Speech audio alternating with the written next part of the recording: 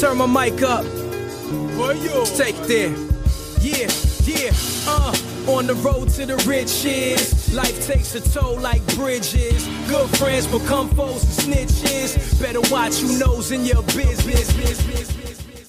All right, so Hustle fam, we are back with another amazing episode. We are here with Miss Shay Lynn Dixon, managing partner at Allegiant Logistics. Shay, first of all, welcome to Truck and Hustle. Thank you for having me. How you doing today? I'm doing really well. It's a beautiful day out and it's not raining, so awesome. All my freight arrived on time today, so I consider that a great day. So you're really going to talk about work while we're here on the podcast? I know. I can't get it out of my mind. Like it's a part of me. Dope. So that's what we're here for. We're here to talk about what you do. Mm-hmm. You are a freight agent, freight broker, right? Mm-hmm. But you didn't start out that way. Not at all. Okay, so let's get into your backstory. Let's start from the beginning, Shay. Where are you from, first of all? Let's take it all the way back. Okay, so I was born outside of Erie, PA, in a really small town. I grew up in the projects. My father was in the military and he had PTSD, so he had real bad drug problems. Okay. And back in the day, they misdiagnosed people all the time. So my mom had Crohn's disease and we never knew. So I wound up going into the foster care system, and I was in the system for about 5 years. And then I got adopted when I was 9 and moved outside of Philadelphia. So it's like what everybody rags to riches. Right. That's literally You're how like my the Fresh childhood. Prince of Philadelphia. That's right. Or princess. Fresh. Princess, Queen of Philadelphia. I feel like I'm gonna get corrected a lot during this interview, but go ahead. I swear I'm not. The Fresh Queen of Philadelphia. So you start off turbulent childhood. Yes, traumatic. Moved to Philadelphia. Yes. I mean, moved to Jersey. Well, I moved outside of Philadelphia. So where Villanova is, Radnor area. Okay, cool, like the suburbs. Yes, I grew up on the main line. I think there was 5 black kids in my class in high school. Yep, I went to Conestoga High School. How was that? It was challenging, but it built a grit inside of me that would later help me in business, and I didn't realize it. So when I was young, I was like, why am I always feeling like this? I never fit in with the black kids. I was too well-spoken. I was too this. Right. And then the white kids were like, you still black. So they're like, you sound really good, but you're still black. I remember selling Girl Scout cookies and knocking on my neighbor's door, and she was like, I'm sorry, are you lost? And I was like, what? My mom had to come back and address her. Wow. That's how it was. So what was your peer group like? Did you have a mixed group of friends? I had 2 separate sectors of friends. Okay. So I had my white friends, and they were awesome. They were gonna, if I wanted to have fun, if I wanted to go on an adventure, if I wanted to sneak out, anything that was bad, right. They were there for it. Right. And then I had my black friends, and they were my friends from church. Okay. And they're my friends now to this day, 25 years later. Okay, cool. But they were just a lot more, tame. Right. So. Awesome. All right. Continue the story. I'm listening. So I'm excited. So we moved. I got into a little bit of trouble when I was in middle school, going into high school. I can't imagine it. I know. But a lot of people don't realize that if you never resolve or deal with trauma, it manifests itself in other ways. So for me, I didn't want to deal with authority. I didn't want to do anything. That's probably why I'm an entrepreneur now, because I don't want to listen to anybody. I just wanted to do things my way. I always felt like my way is the best way. Gotcha. But it got me in trouble. And so when I got in trouble, I basically was like, okay, I need a life change. I need something different. My family moved to New Jersey, and I finished high school there. I moved down to Delaware, actually, outside of Delaware. I went to college there, and I started my first position in a manufacturing company. This old Italian, I swear to this day, he was a mob boss. Really, the whole family worked there. Right. I was the only black person that worked there in the office. Okay. And it taught me a lot. I learned a lot about business, a lot about logistics, a lot about just making money and running a business, because they ran their business like a tight ship. Got you. What were they manufacturing? They were manufacturing polyethylene foam inserts. So, when you buy a gun or the gun casing, the inserts in there, they're made out of foam compressions and they press down in there. So I was making sure they got shipped all over the country. Awesome. And so it was awesome to be young, learning that skill set. And I was like, hey, I can do this. There was a whole bunch of men there. And what I realized is that they had an awesome business, but they didn't have any process in place. I mean, I was handwriting BOLs, I was handwriting tags, everything was handwritten. Gotcha. So I had the opportunity to kind of learn how to take a process and make it better. Okay. And that was my first experience with manufacturing and logistics at all. Got you. So did anybody ask you to do this, or did you just take the initiative to start like kind of building these processes out? So I wanted to make more money, and I understood that I didn't want to stay in the role that I was in because I was making all right money, but it wasn't enough to sustain me. So I really focused on learning as much as I could so that I could take other people's roles. Okay. So as people started to phase out or start families or just do different things, I learned their job so that I was the only person that knew how to do it. Okay. And then what I did is I put a spin on it and I made it easier for myself. So the boss, he didn't know how the job was done. He just knew that the job got done. Right. So I would, switch that thing up and like, I'm not doing that. Look, we could do it like this. Right. And I was able to kind of process to kind of make the business a little bit better, but also make my job a lot easier. Got you. What are some of the things that you implemented that would make the job a little bit easier for you? So when you're shipping LTL products, a lot of times utilizing a lot of different systems, those systems don't talk to your main system. So having a way to track them, I did in Excel, but back then you're talking about like in the early 2000s, like nobody was, they were doing Excel, but everything was manual. It was manual. So I built out spreadsheets and I taught myself Excel. So because I was starting in college, but like it didn't work out. It just didn't work out. Let's just say it didn't work out. Right. So I didn't have necessarily all the skills, the soft skills, but I learned them. I taught myself. I would watch videos. I would ask people about it. Awesome. So I built in a spreadsheet and they were able to track all of our shipments all in one place. So everyone could go into this Excel spreadsheet and see where everything was at instead of we were going into the file cabinet and pulling each. I'm like, this is too much. This is too much. Crazy. This is crazy. Right. And so that really helped them. It saved time. It allowed them to utilize their employees in other areas. And that's when I realized like, whoa, there's real life strategy here. And I was able to develop that. So. Got you. What did they do to reward you for helping them in that way? Nothing. Yeah, nothing. Nothing at all. That was my first experience where you can work really hard.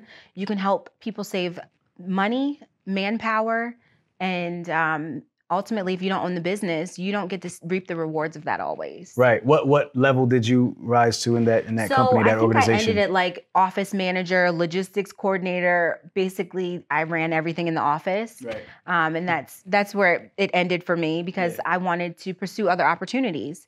Were there anybody else that looked like you in that company? There was one girl, and she ended up inviting me to her church, and so I met her, and she taught me a lot too.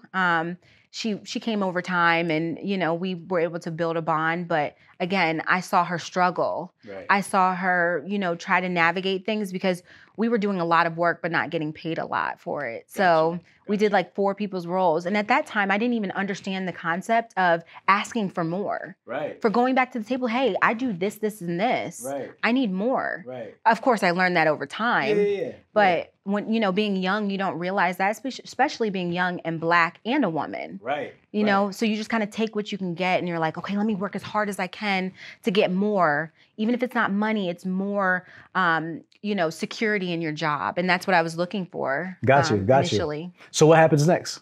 So it wasn't for me. I was like, you know what? I'm good off this. And how long were you there? I was there for almost 5 years. Okay. Yeah. So you spent some time there. I did. All right. On and off, just always an employee. Okay. So I started realizing that I had an entrepreneurial spirit, but I didn't want to do the work, right? Okay. Because I was still young. I was still trying to figure things out. I was, just trying to figure life out. Right. I ended up moving and starting in the finance sector because I'm like, you know what? I'm going to try something completely different. I'm going to do finance. I worked for a company called Navy Federal, which was awesome. Cool. And I got the finance side. So that totally changed my mindset towards business because now I understood how money worked. Got you. What did Navy Federal do? So they're a credit union. Okay. And so I helped a lot on the collection side. Okay. That was, and then I went into bankruptcy. Okay. But listening to military families struggle, have hardships, deal with collections accounts, it really helped me understand, okay, there's a bigger picture. One, I don't ever want to go through this with my family, right? Right. Two, okay, money controls everything. This company was different though. They rewarded us for our efforts. They made sure that if they hit higher KPIs, we were paid out accordingly. And I was like, ooh, I like this. Gotcha. I can deal with this. Right. So it started opening up my mind to kind of different things, right? Being open-minded and doing something different. So when I left there, I went into a supplier role. I was sourcing and working for a company back in New Jersey called Haddon House. Okay. They actually got bought out by UNFI, so I worked for UNFI. Gotcha. But I did a lot of LTL freight moves, like just consolidations. I kind of learned the whole supply chain process there. Right. I always thought logistics and supply chain were synonymous. Gotcha. And they're not at all. Gotcha. Logistics is just a small portion of the supply chain process. So learning that whole process, I was like, wow, okay, I can do this. Like, I got this. Right. And it exposed me to some other parts of the business, right? So I was like, okay, maybe I don't want to go to shipping and receiving or warehousing. Maybe I want to try something different. So UNFI definitely opened my eyes to that. Okay. And then real quick, why'd you make that jump? Because Navy Federal, you said you're doing like collections and stuff like that. Like, so now you're into like a logistics type of field, right? What made you make that transition? Okay. Honestly. Okay. I've always had an interest in logistics. Okay. I don't know why. Some people, and it's hard to explain, right? Maybe it's the problem solving aspect of it. I do think part of it is the problem solving. I also am a master negotiator. So I enjoy negotiating with people, whether it's I'm always negotiating, whether it's my customer or whether it's my carrier or whether it's my team, I'm always negotiating. Okay. And I think that is what drove me. Okay. The negotiation and the problem solving, it made me feel, I was like, ooh, okay, I solved a problem, and I liked that feeling. I felt that there was a need for it. It's like a game to you. It is a game. I can see you light up when you start talking about it. You're like, I love negotiating. Like, I really like winning. Yeah. That's really what it comes down to. I see that. I enjoy winning.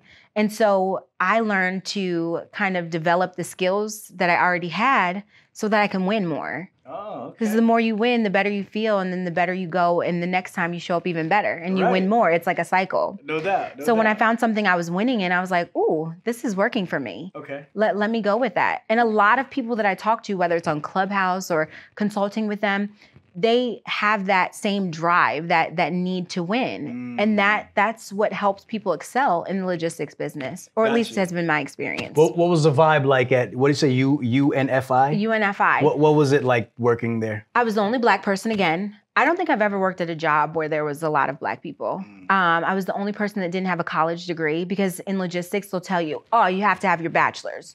And I'm like, I don't have my bachelor's, but I'm a winner, and I'm going to accomplish whatever you need me to accomplish, and I'm going to do it better than everybody else. Wow. And they would hire me, and I would get in there. But again, there was always this underlying issue, like whether it was fear from my peers, right? Because I have such a strong personality, and I show up fully. Right. So there was always this underlying, like, ooh, we don't know if she's coming for my job. This girl doesn't even have a college degree, you know. Right. So there was that. And then also being the only minority woman in the building, like the only Black woman in the building. Right. Like besides the cleaning staff. Right. You know, I'm like saying, hey, dapping up the cleaning staff, you know, because those are the only Black people I see. Right. You know? And how'd you get over that hurdle, like mentally? Like, what'd you have to do? Did you have to continuously like give yourself affirmations? Like, what did you do? So I left out a large part of the story. Let's bring it back in. When I was adopted, both of my parents are white. So I was adopted by white. Like, we're considered I'm considered a transracial adoption. Okay. So my two white parents adopted 2 Black kids. My brother is my actual brother. Okay. Yes. So gotcha. Okay. And he's incarcerated, so I don't talk to him. I talk to him on the phone, but I'm not actually with him. But our journeys have been so different. Gotcha. But a lot of times people, especially Black kids or Asian kids or any minority that's raised by white people, you tend to take on the qualities and mindsets that white people have. So I had the best of both worlds, because I came from like the projects. Like, my first memory as a child was like stepping on glass at the park. You know, like that was my childhood. Right. And then being around a lot of very affluent and very wealthy white people that had a completely different mindset. So it really instilled something in me that I could flex. So I might show up like Stacey Dash at work, but I go home and I'm like Rich Homie Quan. that's the best way to put it. Rich Homie Quan. Rich Homie Quan. Rich Homie Quan. And shout to Rich Homie Quan. Yes, shout out. If you need a hype man, I'm your girl. No doubt. So, it helped me. So I'm not going to lie and say that I didn't have moments where I sat in my car like a G and cried because they tried me. And there was nothing I could, there's only so much you can do as a Black woman in corporate. If you even just, I put a little, I remember one time, and if she's watching, she knows who she is. Right. I put a little bass in my voice. Right. And she went to HR like, I feel attacked. And I was like, I didn't even come at you with full strength. Seriously? Yeah, I was just like, hold on. I had just defending yourself more so. I had to get her together a little bit because she tried to throw me under the bus. And that's when I realized, okay, one, I have to control my emotions at all times. And it's the hardest thing to do, especially when people are coming for you because of how you look. Not how well I'm doing at the job, not how I'm showing up every day, just simply for the way that I look. Right? So I had to learn how to master those emotions and almost kind of get stoic and show up. So now I'm unlearning that as an entrepreneur because now I'm the CEO of my company. So I can tell jokes. I can reference Rich Homie Quan and it not be an issue. I'm so used to being in corporate where you have to have this stoic as a Black woman, or you're considered angry, or you're considered these things. So some of those skills have helped me in the logistics business, and that's how I got through every day. And I had friends that were like, it's okay, girl, you got this. Self-care, we're gonna take a trip. Right, got you. All right, so you and FI, how long did you stay with them? So I was with them for a little bit over a year. Okay. Yeah. Didn't last long. No, I was like, I got what I needed out of it. And I got a better opportunity. Okay. So I got an opportunity to work for a cold chain logistics brokerage. They're in Jersey somewhere. I won't be too specific. Got you. And I was so excited. I was hype. Right. I was hyped because, again, they were like, oh, I'm sorry, we can't hire, you don't have a degree. I was like, listen, I pleaded my case. I went in like ready, prepared. Gotcha. And how'd you find this job? Just searching? Yeah, they found me on LinkedIn. Okay, cool. Yeah. Cool. And so the recruiter was awesome and the process was great. And then they offered me my salary and I was like, oh no, I did the research. In South Jersey, this is, comparable rates. And I know I don't have a degree, but no, that was the first time I actually spoke up for myself. And I was like, oh, I bring way too much to the table to be making this amount of money. Right. And it was commission-based too. Okay. But I needed my base salary to be where I was comfortable at. So commissions were just extra. Got you. And I negotiated with them. That was your first... Yes. And it was a win. I was okay. I can do this. That's what made you fall in love with it right there. Oh my goodness. I felt so good. I felt so proud of myself, especially because I was, again, the only Black person in there. Right. But they were like, we normally don't hire people entry level at this rate. Yeah, because you're really the underdog because it's like you don't have the college education that they're asking for. I didn't have the experience. You didn't have the experience they're looking for. And I was Black. Right. And a woman. Yeah, and you're still able to negotiate. How'd you do it? I pled my case and I came with the facts. I left emotion out of it and I talked straight to them. And that's how I do with my customers now. And it's that one win, it changed the game. It changed the game. I still wasn't thinking entrepreneurial mindset at that point. I was just thinking, okay, I'm going to go in here, I'm going to kill it. Right. And I went in there and I killed it. Right. I killed it. I was like, they were really surprised that this young lady that's never been a broker agent before was able to handle these customers, handle this freight the way I handled the carriers, because again, most of our carriers were minorities and there was so when they got off the line, like, oh, he Jamaican. I'm like, he's like, what do you mean Jamaican? I'll talk to him, no problem. So I call him, I'd be like, hey, where going? Yeah, where going?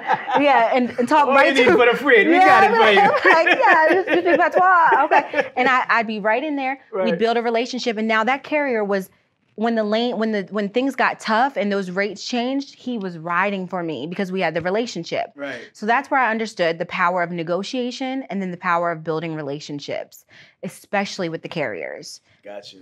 Brokers forget that relationship is one of the customer relationships are important as well. Right. But that carrier relationship is the most important relationship as a broker. And I learned that from being a broker agent. How long did it take you to get over, like, because I mean, you're still fairly new in this industry. So like, when did you make that connection, that click that you can actually prosper and do your thing in this industry?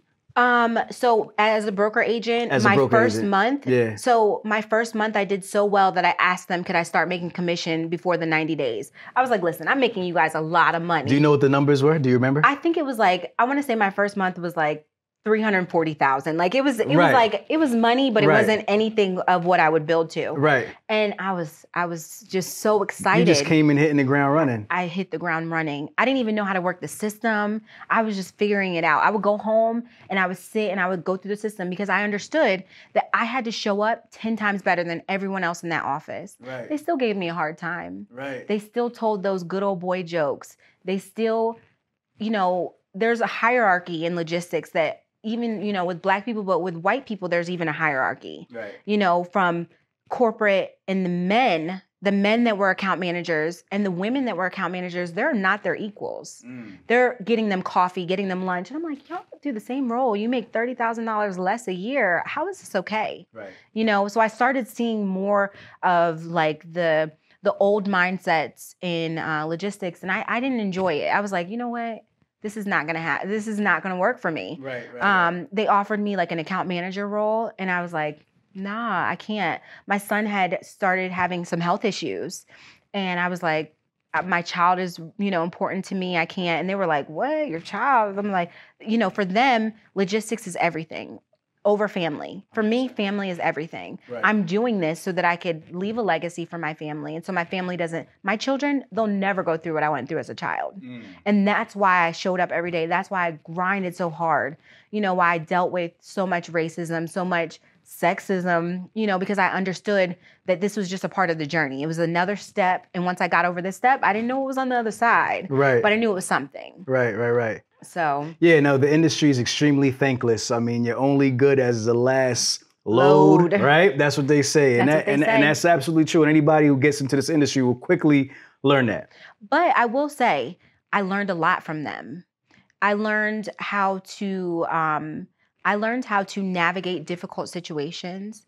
I learned how to sit at a table with a bunch of people that weren't like me and join in on their conversation. I learned how to be relatable, right? Even though I don't like Garth Brooks, right? But I learned to, Garth Brooks, yeah. Right. I learned to be relatable so that I could get the business with the customers.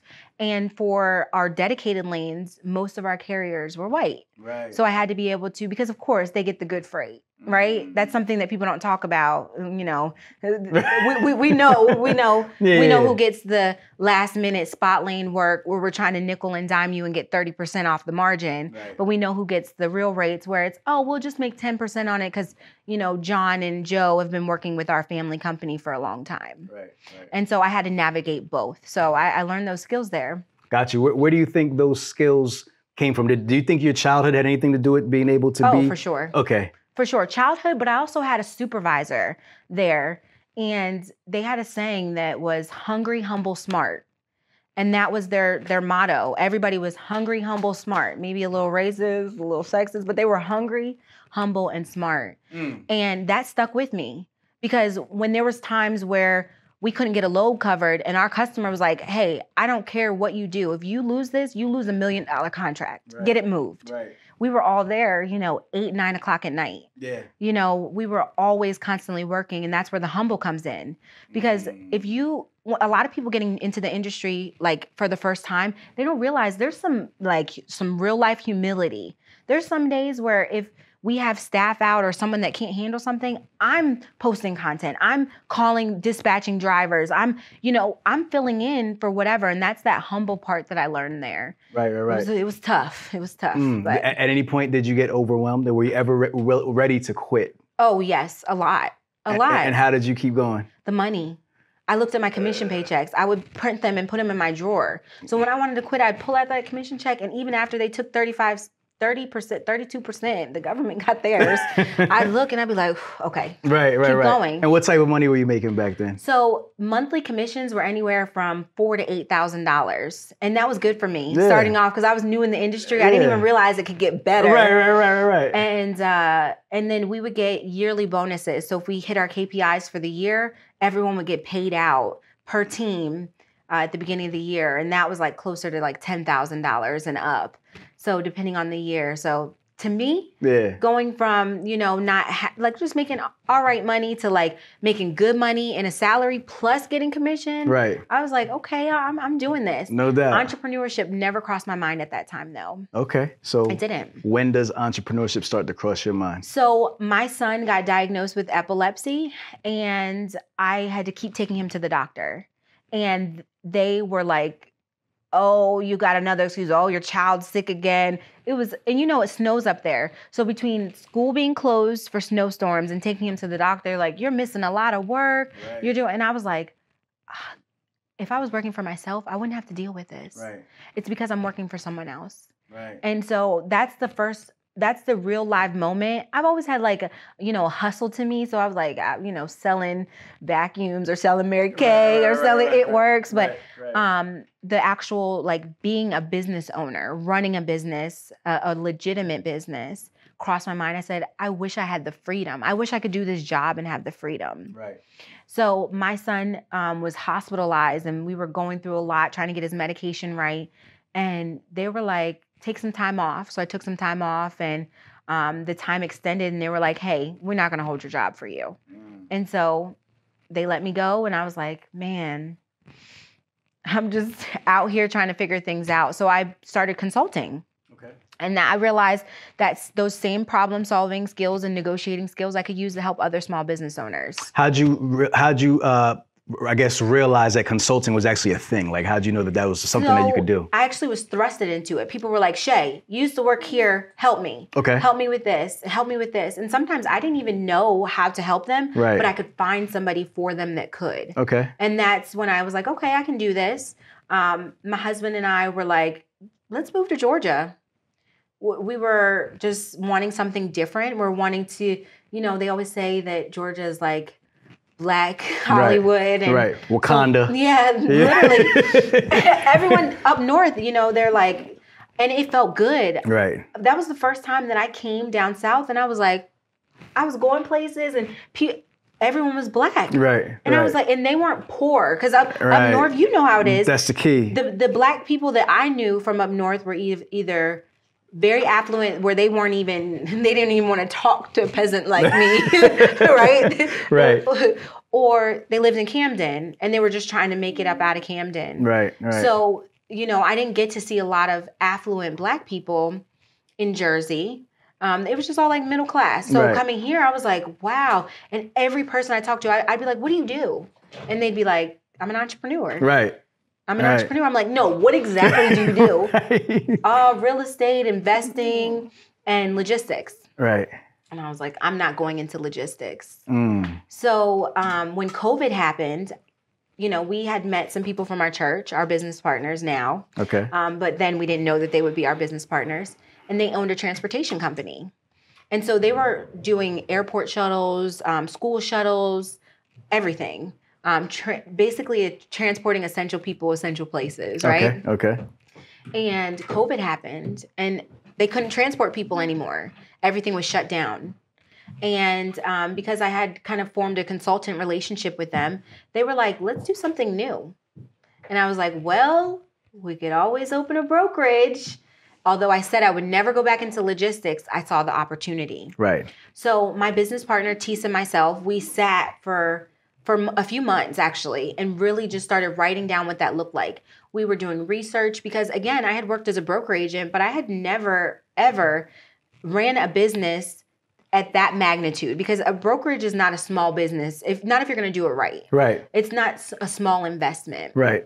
And because they had that business acumen from being in business for a while, we're like, this is an awesome partnership. So the two of us really, really spent a lot of time researching. The number one question I get from people is, well, how did you start your brokerage? Right. And what did you do? Right. And I researched. The two of us, we would sit for hours. We would read every industry article we could because we really wanted to figure out what was going to set us apart. What was going to make us different, right? Here in Atlanta, there's a lot of transportation companies. I didn't even realize how many until I actually started the business. And I was like, wow, there's a lot. Right. But not a lot of them are profitable. Right. And there's a lot of women-owned businesses, but only 1% gets over $1 million. And so that was enough for me to be like, I want to do this differently. Because I'm going to defy the odds. I'm going to be that Black woman-owned business that gets over $1 million. But I knew that foundation was the most important part to it. Awesome. So what are the things that you guys did to stand out? Okay, so what we did is, first of all, we picked what our equipment focus was going to be. I came from a reefer background, cold storage. I didn't like it. I didn't like reefers. I didn't like dealing with reefers. So I said from the gate, off the list, I don't want to do any reefers. Now we do reefers every now and again, but it's not our core, core industry. Competency. Right. So we started talking about the things that we enjoyed, the things that we were knowledgeable in. We realized that there was family that we had in the aerospace industry or avionics. And we noticed that as we started going to different virtual events to learn more about these industries, there was no Black women there. Wow. So we saw the opportunity. And of course, right now, because of Black Lives Matter, it's like the fad to do business with women and Black women. So we were like, let's go into a space where not a lot of people look like us. Yeah. And we realized that not a lot of people are in that space because the cargo is high value. So it's really expensive, which means your insurance is, you're talking in the millions range. You're talking about a small crate that's legal sized to go on a flatbed, being a thrust reverser, being worth hundreds of thousands of dollars, only 2,000 pounds, but you're talking about $400,000 for a part. Right. That's why there's not a lot of us in that space because the barriers to entry are really high. Yep. So you found your niche first. Right. That's the first thing we did. And you said it's an aerospace. Yes, that's we said aerospace. Really different. And you know what's crazy? We had other people tell us not to do aerospace. They're like, no, go with retail, go with dry food because that's the easiest way. So we tried that we mixed that a little bit in the beginning and we were like, no, aerospace. Right. We filed our business license in June. We had our grand opening in October of last year. We got our first customer that Monday. Our grand opening was on Friday. We got our first customer that Monday and it was an aerospace company. How? They saw a post that we did. We positioned ourselves. So I made sure everything I posted about was aerospace. I posted, I want to do business with aerospace. I shared, we joined aviation groups. We joined avionics groups. We just immersed ourselves in that industry. You get noticed when you do that. Gotcha. And that's the first thing I tell people. You need something that's going to make you completely different than your competitor. Right. Because they'll follow after you, but it'll never be the same as how you do it. Right. And there's other women and there's other logistics companies that are in the aerospace, but none of them Black. Awesome. What were some of the challenges that you faced early on? Okay. So one, the big thing was insurance. Not the cost of it, but understanding the types of insurance we needed and really focusing on having the underwriters write a policy that was specific for our business, not a blanket policy. And some of the language we weren't familiar with, so we really had to, and when I say we, I mean my business partner, Tees. Right. She did it, but I was there too. She really did a lot of that with them. And we were there, but we really had to learn that. And I wasn't in insurance, but we understood that we wanted to be properly protected because most carriers have maybe 100,000, 200, 250 of cargo insurance. So we're filling in the gap. Right. And we need to make sure that we're prepared because the worst thing I'd like to do is have, something on the back of a flatbed and now I have a claim for $400,000. My business it's less than 6 months and I'm out of business. Right. So that was insurance was really big. And then making sure that we understood how their business worked. Okay. So one of the things we were able to really understand is how the aerospace industry works. And a lot of times we were able to figure out that the freight is moved by the customer. So although our customer is an aerospace company or an aerospace repair company or an aerospace parts manufacturer, their customer is the one who actually controls who moves the freight. Okay.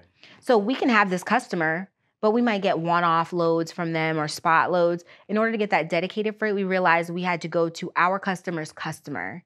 And they don't tell you who their customer is. So it's a lot of probing, relationship building.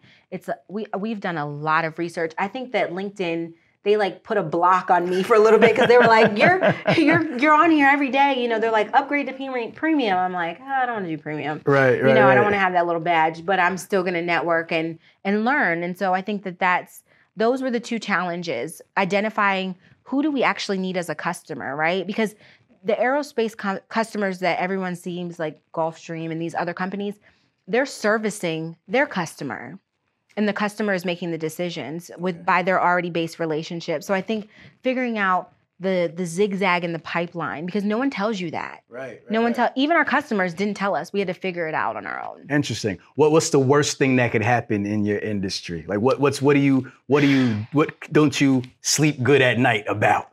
So not having qualified carriers. So if you are listening to this and you are a flatbed driver, get at me.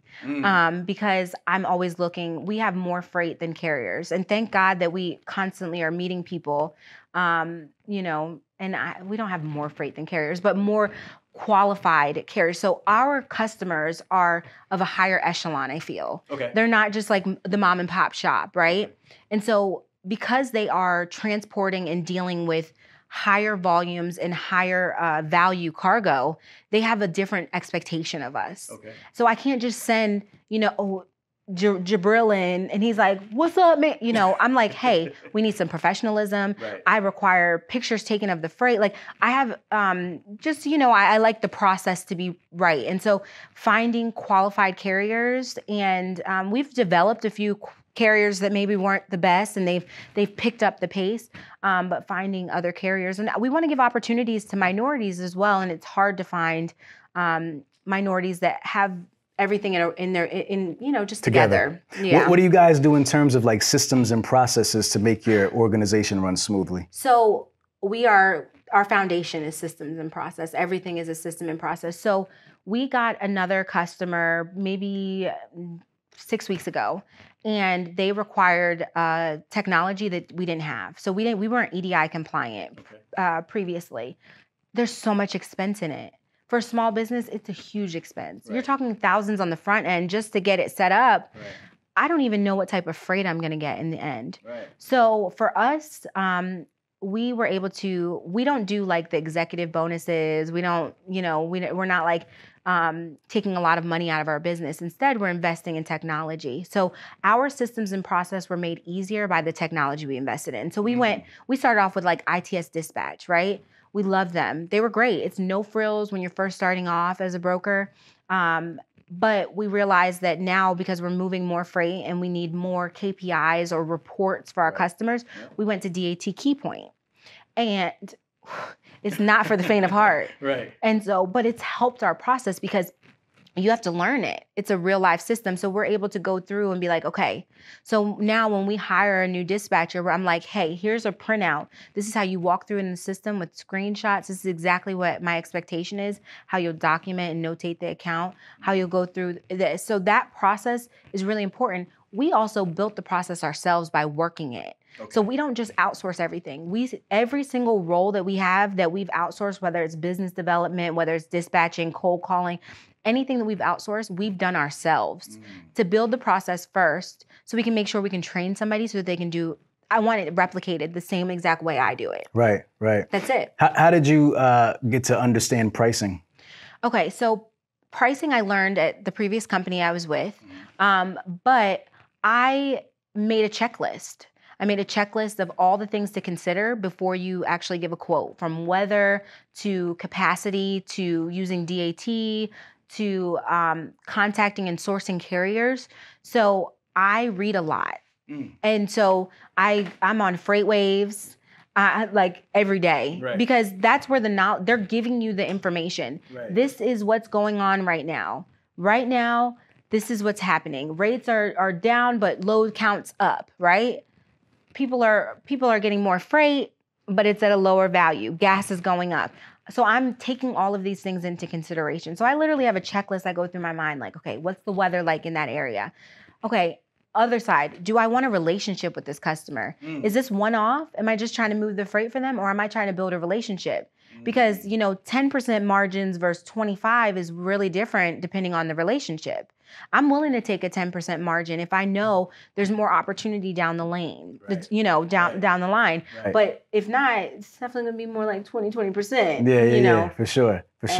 Let's talk about some of that master negotiating that you touched on. Because I love to hear about people's tactics and how they negotiate. When you walk into a room and you're about to negotiate, what's your mindset? What are you thinking of? My mindset is that I'm here to provide value, but they need me too.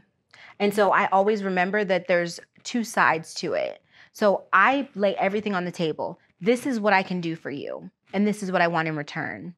So every single business meeting, opportunity, employee I hire, even this, right? I'm figuring, how can I add value, and what am I going to get in return?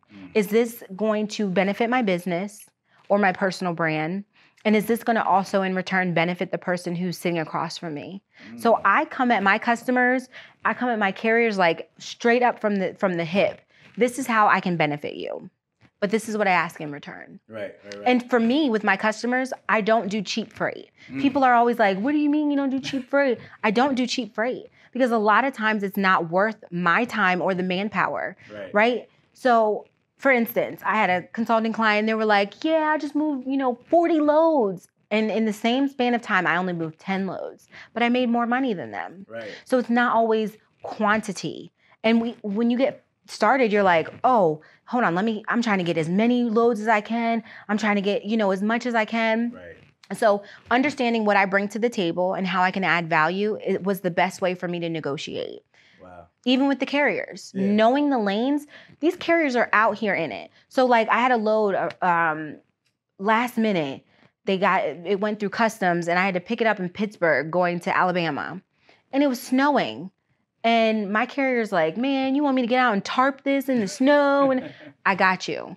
So I'm like, look, I appreciate your time, whatever. I was able to even get him to do the load because I was able to tell him, look, this is what I can do for you. I can get you a return load coming out of here for another customer of mine, out of Georgia, going back up that way. I was able to kind of give him something in return. Right. You can't go and negotiate if you have nothing that you're giving the person that's sitting on the other. If you have nothing to give them in return, there's no value to provide. Sure. So I try to make sure I have value. I love that. I love it. That is super dope. What is the future of Allegiant? So the future of Allegiant Logistics is that we are going to be the premier global transportation provider in the aerospace and logistics industry. And that's my goal. I want to go global. I want to have satellite offices in other countries. I want to create opportunities for young people. I wish that someone would have told me about this side of logistics back in the day. Gotcha. I would be a fleet owner. Right. I'd have a fleet of trucks. We also plan to expand our assets. Okay. We just have sprinters, but we want to expand, in the flatbed side. Okay. And maybe reefers one day. Right. Talk about when did you guys add the sprinters? So they actually carried them over from their previous position and with the airporting. So we do a lot of cargo moves, small cargo moves, medical couriering. Okay. So that's a good way to keep the sprinters just running. Right. In the interim, those small same day expedited loads and things of that nature. Just getting creative, diversifying your brokerage. It's so important. So that's what we're trying to do. Wow. Awesome. All right, Miss Shaylin Dixon, man, you've been bringing it. You've been bringing the heat. I try. We gonna wrap it up. But before you go, it's law here that we have to get a final thought. Yes. And I mean, you've been dropping so much jewels out. You've had a few final thoughts, but I need you to just really think about it and give me one good one for the audience before you go. Okay. And then just let everybody know where they can connect with you, learn more about Allegiant, learn more about what you guys are doing. Yeah. All your socials, all that good stuff. So let's start with the final thought. Okay. My final thought, show up, know what you do, and advocate for your business. no one else is going to believe in your business or utilize your business if you don't believe in it. So make sure you do everything you can to make that foundation so that people will use your business, promote your business, and you have to position your business. Show up. And even do it scared, because I do it all the time. So no that's doubt. my final thought. And where can everybody connect with you? Yes, so you can connect with me at allegiantga.com. We're at Allegiant Logistics on all social media outlets, or Shaylin Dixon on all social media outlets. No doubt, Shay. You're one dope individual, man. I appreciate it. I don't have anything else to say. Listen, Hustle fam, you know what we always say. If you smell something burning, it's only your desire. And Shay and I, we are out. Later.